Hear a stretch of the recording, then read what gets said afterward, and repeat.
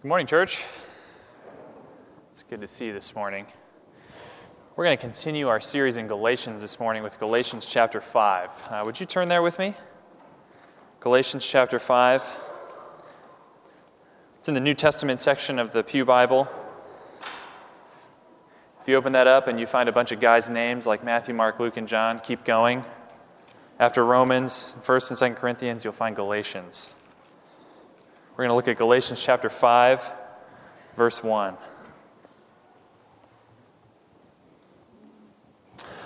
This morning we actually come to a new section in the book of Galatians. You see, the first two chapters, broadly conceived, of Galatians are really about Paul's autobiography, where he's making a case for the authority of his message. And then the next two chapters, chapters 3 and 4, are really a sort of foray into the theology of the gospel. But now finally, as we come to sort of the last third, the last stretch of this book, chapters 5 and 6, Paul is turning his sights towards ethics. What does it mean to live the Christian life? How do we do it? What motivation is there? What power is there? In light of the gospel, how do we live? Chapters 5 and 6. And that's where we start this morning, chapter 5. So if you've turned there, let me pray for us. We'll read and we'll dive in. Let's pray. God, we thank you for your word.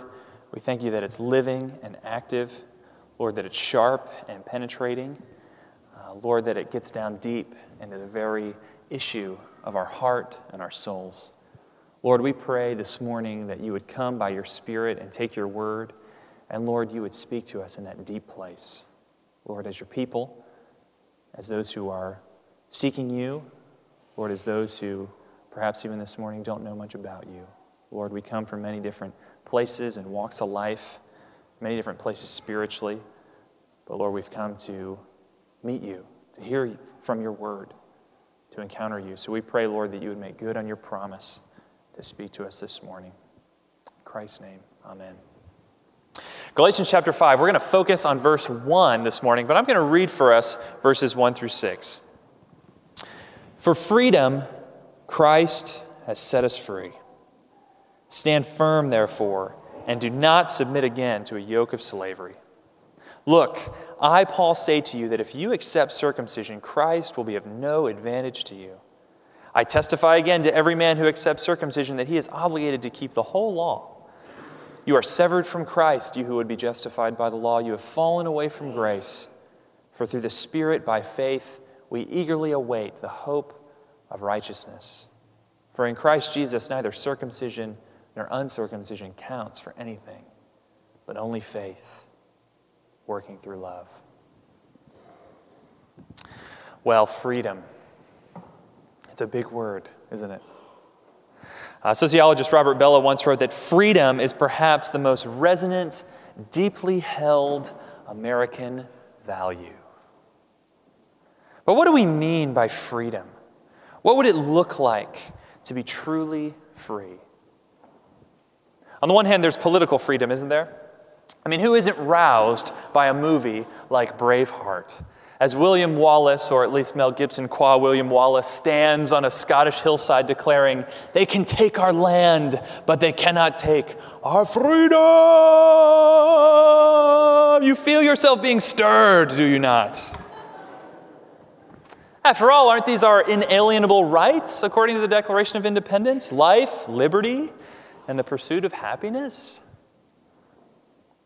But even though these are moments in political history, the First Scottish War, Jefferson's Declaration, don't they point us to the fact that true freedom is something bigger than political freedom? As important and valuable as that in itself is. It seems so. Just a few weeks ago, the great feminist poet Adrienne Rich died at the age of 82. The New York Times wrote this about her. They said, "For all her verbal prowess, for all her prolific output, Ms. Rich retained a dexterous command of the plain, pithy utterance. In a 1984 speech, she summed up her reason for writing, and by loud, unspoken implication, her reason for being in just 7 words. What she and her sisters in arms were fighting to achieve, she said, was simply this: the creation of a society without domination." There it is. That's another way to think of freedom, isn't it? a society without domination, without oppression, where individuals are free to be who they want to be, where personal autonomy can be fully realized. One thinks in this regard of Supreme Court Justice Anthony Kennedy's now infamous definition of liberty. Have you heard this before? At the heart of liberty, he says, is the right to define one's own concept of existence, of meaning, of the universe, and of the mystery of human life. This, it seems for some, is true freedom. The right to be completely self-determining in beliefs and actions.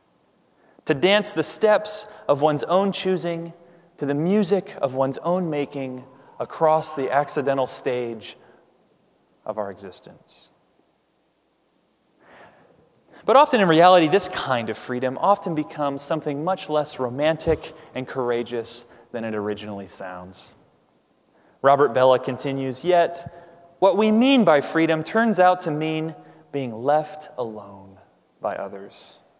Not having other people's values, ideas, or styles of life forced upon one. Being free of arbitrary authority in work, family, and political life. So is this what it looks like to be truly free? To simply be left alone? Our longing for freedom, it turns out, is deeply problematic. But our text today tells us in no uncertain terms where true freedom is to be found.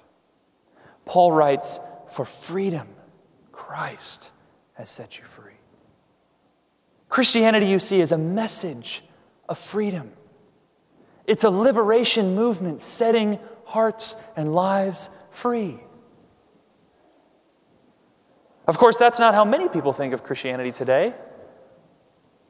It's often seen as just the opposite. It's seen as oppressive or stifling, a system of arbitrary rules and dogmas, a dusty old set of traditions and rituals. Of all things, who would want to become a Christian?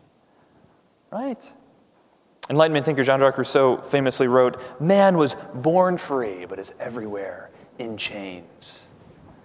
And some today think a large part of those chains is religion.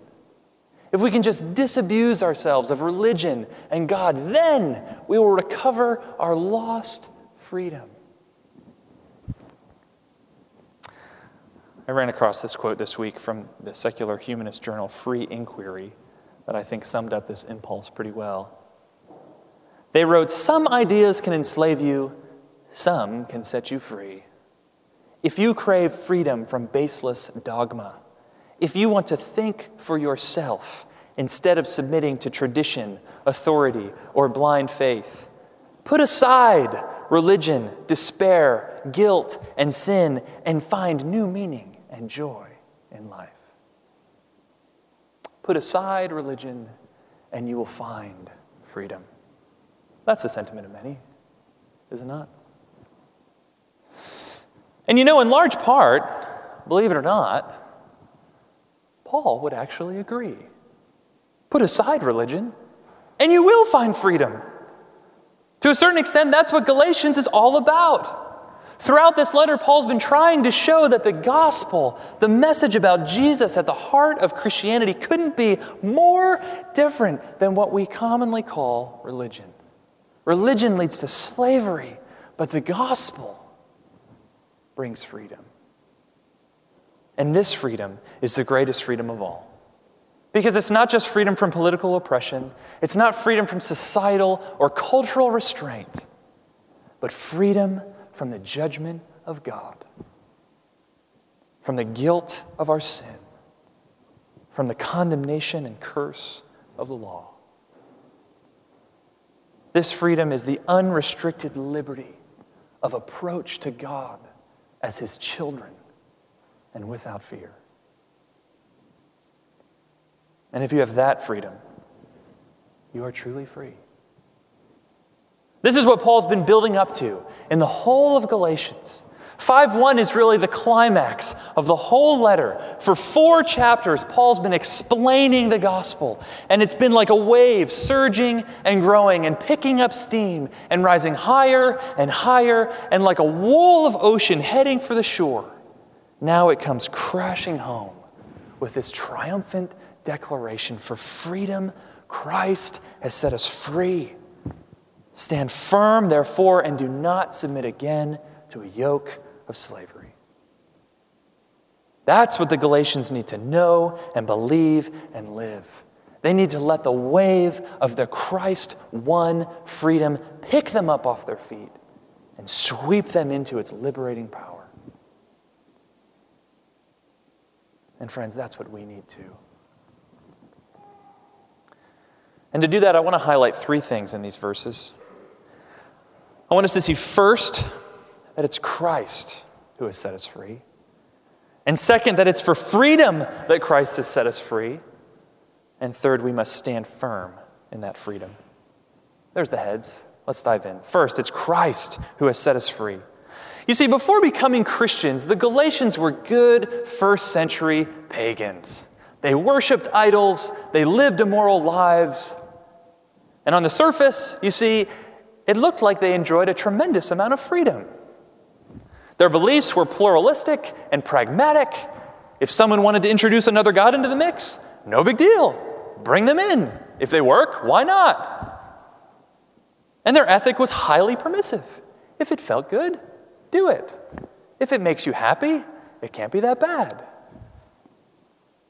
By modern standards, they would have seemed quite liberated. But in chapter 4, remember, Paul says that they weren't free at all. In fact, they were slaves. Without the true God ruling their life, they were enslaved to their passions and desires and false gods. You see, this is why that quote from Free Inquiry that I mentioned earlier was so close, but so far away. Remember, it said, put aside religion, despair, guilt, and sin, and find new meaning and joy in your life. But when you put aside religion, what are you putting in its place? Where do you go to find that new meaning and joy in life? Without God in the picture, whom or what will you grasp to set you free? Cultural anthropologist and Pulitzer Prize winner Ernest Becker famously argued that we'll find something to fill the gap left by God. And often, that something, he suggests, is romantic love. Listen to what he writes. He says that when we've cast off God, the love partner becomes the divine ideal within which to fulfill one's life. All spiritual and moral needs now become focused in one individual. In one word, the love object is God. Man reached for a thou when the worldview of the great religious community overseen by God died. After all, what is it that we want when we elevate the love partner to a position of God? We want redemption, nothing less. You see, religion isn't an easy thing to just put aside. Human beings incurably reach for a thou, Becker says. Or in the words of Jerry Maguire, we search for a lover constantly to whom we can say, you complete me. But of course, another human being can't complete you. A love partner can't redeem you. To elevate romantic love to a position of God will only result in slavery. You see, since you have to have it, you'll do anything for it. You'll be utterly driven to obtain it. You'll compromise yourself just to get it. And if something blocks it, you'll get angry. And if something threatens it, you'll get afraid. If you fail to get it, you'll be filled with guilt and self-loathing. And of course, if you do get it, it doesn't fulfill. It doesn't set you free. So you move on to another lover and another. And you find that getting into a marriage won't set you free, and getting out of a marriage doesn't set you free. You're utterly enslaved. So maybe you try another avenue altogether, but they don't work either. Work doesn't set you free. Getting that book published or that promotion secured, that doesn't set you free. Getting into the inner circle of popularity or power, that doesn't set you free either. Retiring to coastal Maine, and it doesn't set you free. We make any one of these things a god, but they end up being lords, that cannot liberate. Yet there's one Lord who can, the Lord Jesus Christ. He has come to fully and finally put aside religion, despair, guilt, and sin. And he does so not by denying the reality of these things, but by fully and finally dealing with them in our place. Though we chose to worship created things rather than the Creator and so incurred God's just and right judgment, Christ dies for our sins. He's condemned for our guilt. He redeems us from the curse of the law by becoming a curse for us on the cross. And when the Galatians heard this message of Christ crucified, and they put their faith, that is their trust in Him, and through trusting Him, they were set free. Free because by faith they were united to Christ, which meant that all their sin and guilt and death had been transferred to Him, and all of Christ's righteousness and life and salvation had been transferred to them. Do you remember the Dickens novel, A Tale of Two Cities? Set during the French Revolution. At the end of the novel, Charles Darnay, a French aristocrat, is in prison waiting the guillotine. But on the night before he's to be put to death, Sidney Carton, an Englishman, comes to him. Now, part of the storyline has been how these two guys look uncannily similar and how they fall in love with the same girl, but the girl ends up falling in love with Charles, and they have a child. But now Charles is arrested and on the verge of being executed. But Sidney comes to him in prison, and he comes to take his place. And Charles at first refuses, so Sidney actually has him drugged and stolen away in a carriage. And the next morning, Sidney goes to the guillotine so that Charles with his family can go free and take his friend's place, safe and away in England. You see, friends, Christ came to us in the prison and took our place on the cross and set us free so that we could occupy His place in His righteousness before God. But whereas for Sidney, the guillotine was the end, for Christ, the cross was not the end. God raised Him from the dead and seated Him at His right hand in heaven. You see, Charles could only trust Sidney for that one act of rescue. He might fall into trouble again, and then there'd be no one left to free him. But we can trust the risen Christ for all eternity. There's nothing that can shake or steal our righteousness and life and freedom away, because He always lives to intercede. Jesus Himself said, if the Son has set you free, then you are free indeed. Our consciences can be in peace with God. We can be unafraid of death and God's final judgment. That is genuine freedom. That is true liberty. Our slavery has been broken. Christ is our liberator, and to trust in Him is the greatest emancipation a human could ever know. That's the first point to highlight from verse 1. Christ has set us free, and not anything or anyone else. Second, it's for freedom that Christ has set us free. This is Paul's main point, really, in verse 1. You see, Christ didn't liberate the Galatians from their slavery of idolatry only to thrust them headlong under the slavery of the law. Let me try to make this as clear as possible. This is the true gospel. Believe in Christ. You are completely then saved. And from that place, because your heart has been transformed by God's grace, you obey. That's what Paul was teaching the Galatians. But the false gospel is this: believe in Jesus and try to keep God's law as best you can, and then God will save you. That was the message of the false teachers. Do you see the difference? Believe in Christ. You're saved. And then you obey. Believe in Christ. You must also obey. Then you are saved. Do you see the difference? It makes all the difference in the world. And Paul says if you give in to that Jesus plus obedience message, you're submitting all over again to a yoke of slavery. In the first century, Jews would talk about the law of Moses as a yoke. They'd call it the yoke of the commandments, or even the yoke of the kingdom of heaven. So Paul, you see, is being somewhat ironic here. He's saying that if you're obeying the law as a means of justifying yourself, you've got nothing but a yoke of slavery. And note that Paul says you'd be submitting again to a yoke of slavery. The Galatians, you see, were enslaved in their former life as pagans, but to take up the law would be going back again into slavery, even though on the surface, on the outside, it would look totally the opposite. You see, for Paul, idolatry and immorality on the one hand, and law-keeping and moral behavior on the other are just two sides of the same coin.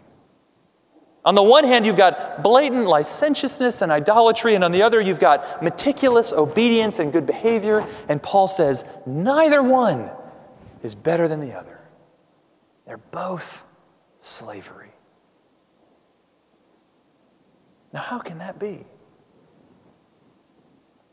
Well, we've already said that trying to live without God leads to slavery, because the non-gods that we choose to be the saviors of our life, they can't deliver, and we simply remain separated from the true God who can.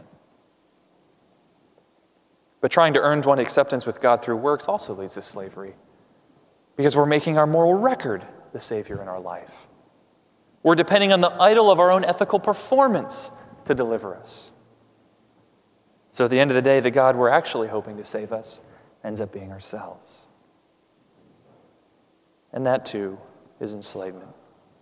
So you see, Paul is trying to keep the Galatians from falling off the other side of the cliff, as it were. God had rescued them from the slavery of law denying, but they were in danger of going headlong over the other side of the cliff into law relying.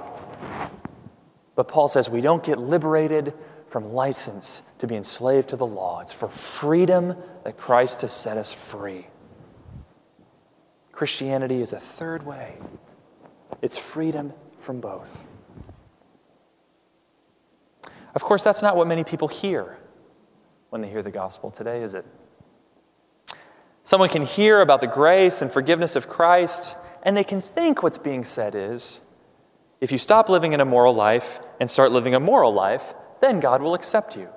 You see, we're so ingrained to think that it's our performance that makes us right with God, that we'll even hear the message of grace and interpret it as a message of moral betterment. So when many people say they've become Christians, they've really just stepped into a moralistic grid. And they try it out for a while. And then they walk away from it, thinking they tried the gospel and it just didn't work. They thought Christianity was supposed to offer peace and freedom, and it didn't.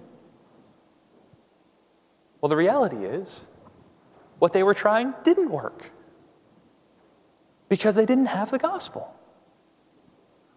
What they were trying was works righteousness, moral improvement, not true biblical Christianity.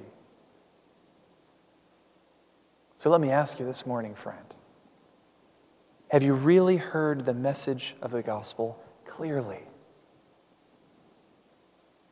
It's not trust in Jesus, obey as best you can, and then God perhaps will save you. Your obedience has nothing to do with it. That's the freedom Paul's talking about here. Freedom to say that my obedience, my moral record, has nothing to do with it. Think of the two major themes Paul has been emphasizing up to this point in the letter. On the one hand, justification, being declared right with God. And what does Paul say? Your obedience has nothing to do with it. This week, if you had a great week, if you knocked it out of the park ethically, God's verdict over you hasn't changed. And if you had a terrible week, if you blew it, if this was maybe the worst week you've had in a long time, in Christ, God's verdict over you hasn't changed. Next, think about adoption, that other great theme that Paul has been weaving through this letter. Being accepted as a son or daughter of God the Father. Again, your obedience has nothing to do with it. if you had an hour-long quiet time every day this week, if you fasted 3 times, if you attended not 1 but 2 all-night prayer vigils, nothing has changed in God's favor towards you. God doesn't love you more for those things. Or maybe the opposite's true for you. Maybe you didn't crack a Bible open once this week.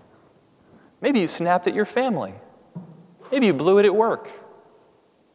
Maybe you did all sorts of things you shouldn't have done. But even so, in Christ, God loves you the same as if you had or hadn't done those things. You see, your obedience has nothing to do with it. Why?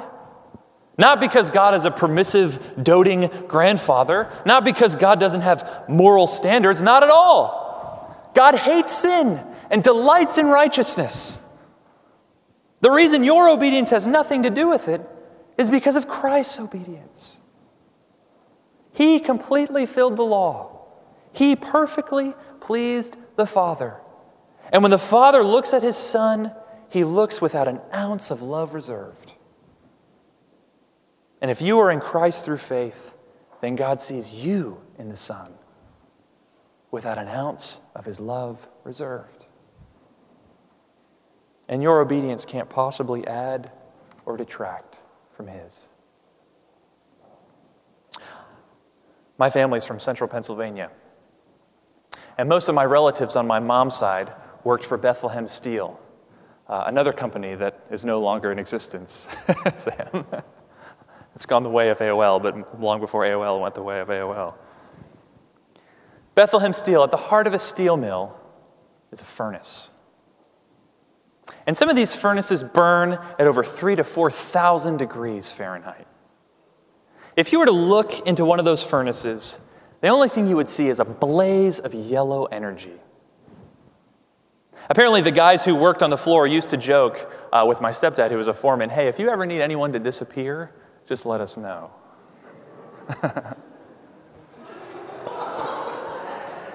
Now imagine you're standing before that 4,000-degree furnace, staring into light so bright and thick that it looks like a ball of liquid. Keep in mind, this thing melts iron. It could make a human person disappear.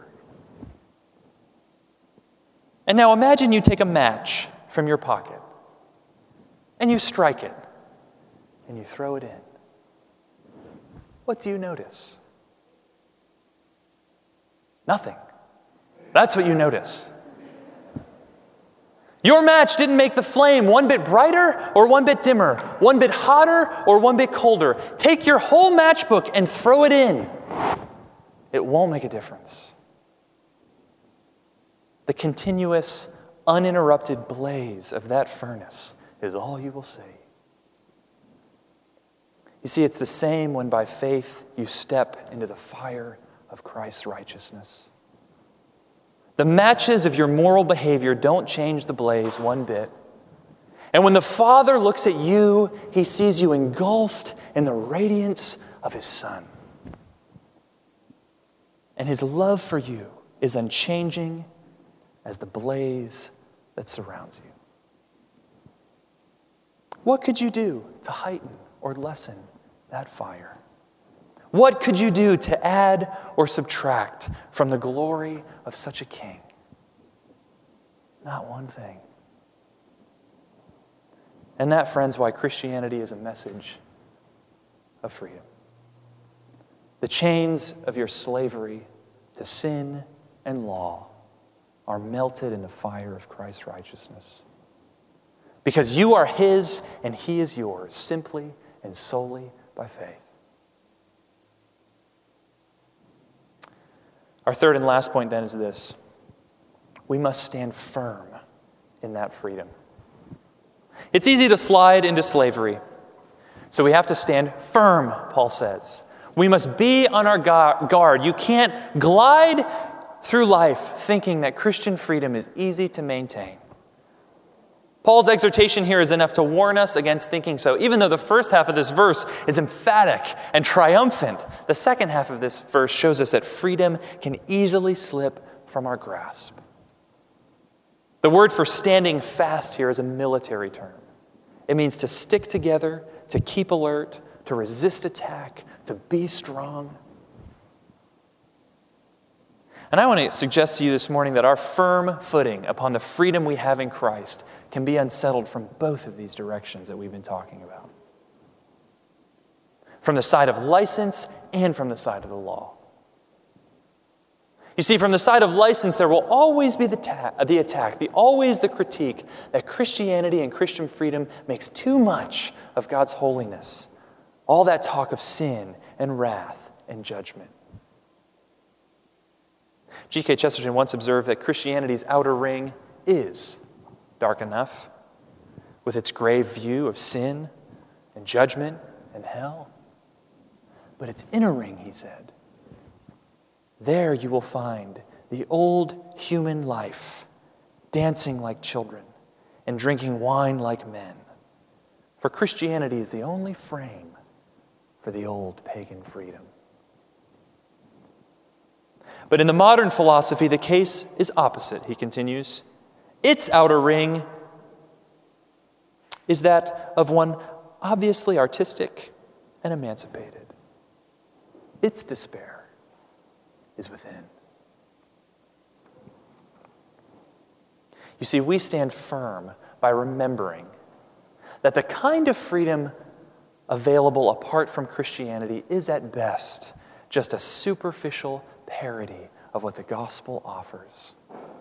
On the outside, it might look like emancipation, but on the inside, it's despair. And we also acknowledge that these realities of sin and judgment and death, the harsh realities of our human condition before God, have been conquered by Christ for all who believe, such that in Him we can dance and we can drink as truly free people. So we must stand firm against the slavery of license. Only in Christ will you have the rich freedom that your soul was made for. But there's a danger from the other side. You see, from the side of the law, there will always be the attack that Christianity makes too much of God's love, too much of God's mercy. Surely, it says, obedience must count for something. It can't just be solely grace, can it? What will motivate holy living? What will keep us from doing whatever we please? Now, those are good questions. And there are good answers to those questions. And we'll come to them in due course in chapters 5 and 6 in Galatians. But for now, Paul is telling us, stand firm. And we can stand firm here against the slavery of the law by asking, what is it that makes the law so appealing? Well, I think it's because we think the law can do at least three things for us. We think it can grant us righteousness. We think it can bring us favor or sonship with God. And we think that the law can provide life change and make us better people. And aren't those the three things that Paul has been stressing throughout Galatians? Justification, adoption, Spirit-given transformation. You see, the Galatian teachers were making false promises based on a false understanding of the law. The law could never do any of those things. So in order to stand firm and not submit, we must always remind ourselves that our righteousness and our adoption and our transformation are found in Christ and in Christ alone. Only in Him are we counted righteous. Only in Him are we adopted as daughters and sons, God's Spirit filling our hearts to cry, Abba, Father. And only in Him do we become a new creation with transformed motivation so as to walk and live and keep in step with the Spirit. So stand firm, Christian. And as God's holiness and love are questioned, and as your freedom, whether from your own conscience or from those around you, is put under criticism, realize that it is ultimately only in Him that we stand firm. It's in Him. We come to Christ and to the cross, where God's holiness and love are both displayed in all their fullness. God's holiness in requiring such a penalty for our sins, and God's love in paying that penalty through His own Son. The cross is our freedom. It's there you can be set free, and it's there that you stand firm in it. Let's pray.